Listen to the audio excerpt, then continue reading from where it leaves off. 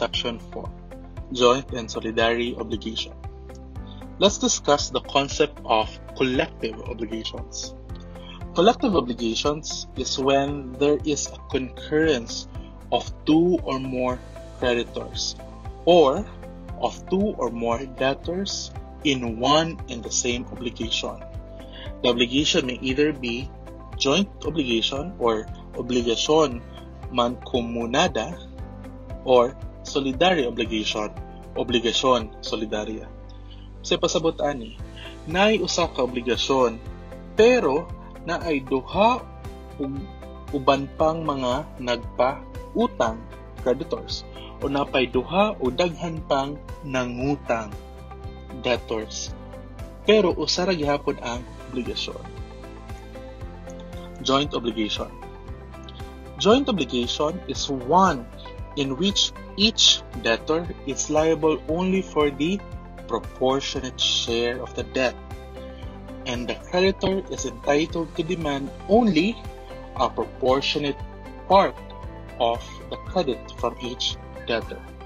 In joint obligation, each obligor answers only a part of the whole liability. In each obligee belongs only a part of the correlative right. In other words, each of the creditor is entitled to demand only proportionate sa iyang share. Dili ang tanan nga obligasyon. Ang nagpautang dili makakolekta sa tibuok obligasyon. Ang iyaharang makolekta, ang iyaharang bahin mo ng proportionate part. While the debtor is liable for the payment of only a proportionate part of the debt, ug ang nangutang dili pwede pabayron sa tibuok nga utang. Ang pwede na ibayad kung pila raman iyang bahin sa utang. In joint obligation, the debts or credits are being considered distinct and separate from one another. The obligation is joint if it is stipulated that, okay, kung makakita mo ani mga phrases or words, ang pasabot ana joint obligation. First, the liability is pro rata. Second, the liability is apportionable joint obligation. Remember, none of the obligors can be compelled to satisfy the full obligation. Why? Ang dapat i-comply is ang iyaharang bahin sa obligasyon, dili ang tibuok. Please take note, joint obligation is presumed by law. In joint obligation, the creditor is entitled to the proportionate part of the credit. Ang nagpautang, entitled na siya mangulikta sa iyahang bahin sa utang. And the debtor is entitled only to the proportionate part of the debt to each of his own. Ang nangutang, dili siya pwede pabayron sa tibuok utang. Ang iyaharang dapat bayaran is ang iyahang bahin sa utang. Let's discuss the requisites of joint obligation. First, there must be plurality of subjects, meaning there should be two or more creditors or, and pwede sa both, two or more debtors. Okay? Plurality of subject. Second, determined share. Each creditor or debtor has determined share in the demandability or fulfillment of the obligation. Now let's discuss solidary obligation.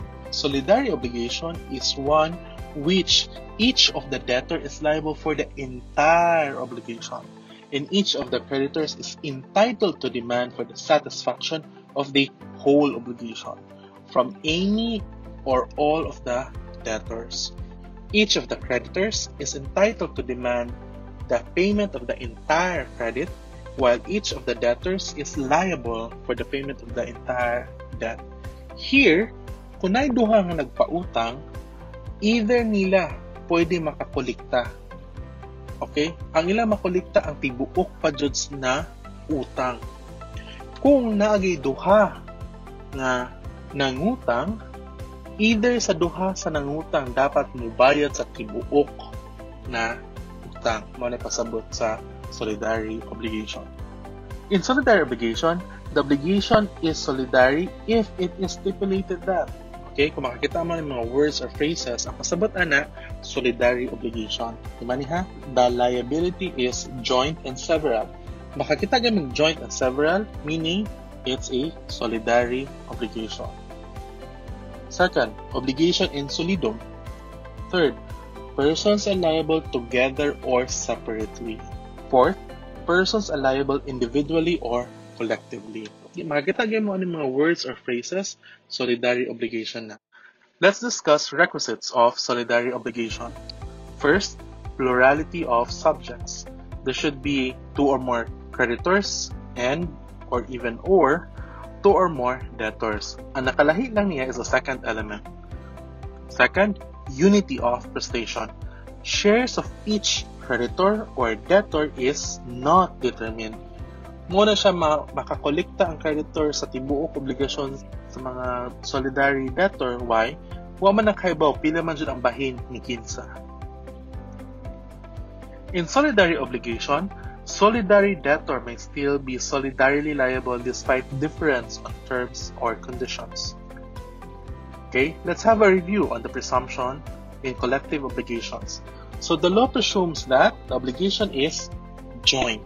Okay, proportionate share, except when the obligation expressly states that there is solidarity. If the parties agreed that the liability is solidary. Second, when the law requires solidarity, for example, in criminal action, solidary liability man. And in partnership, the law provides that each partner are solidarily liable to one another. Or the nature of the obligation requires solidarity.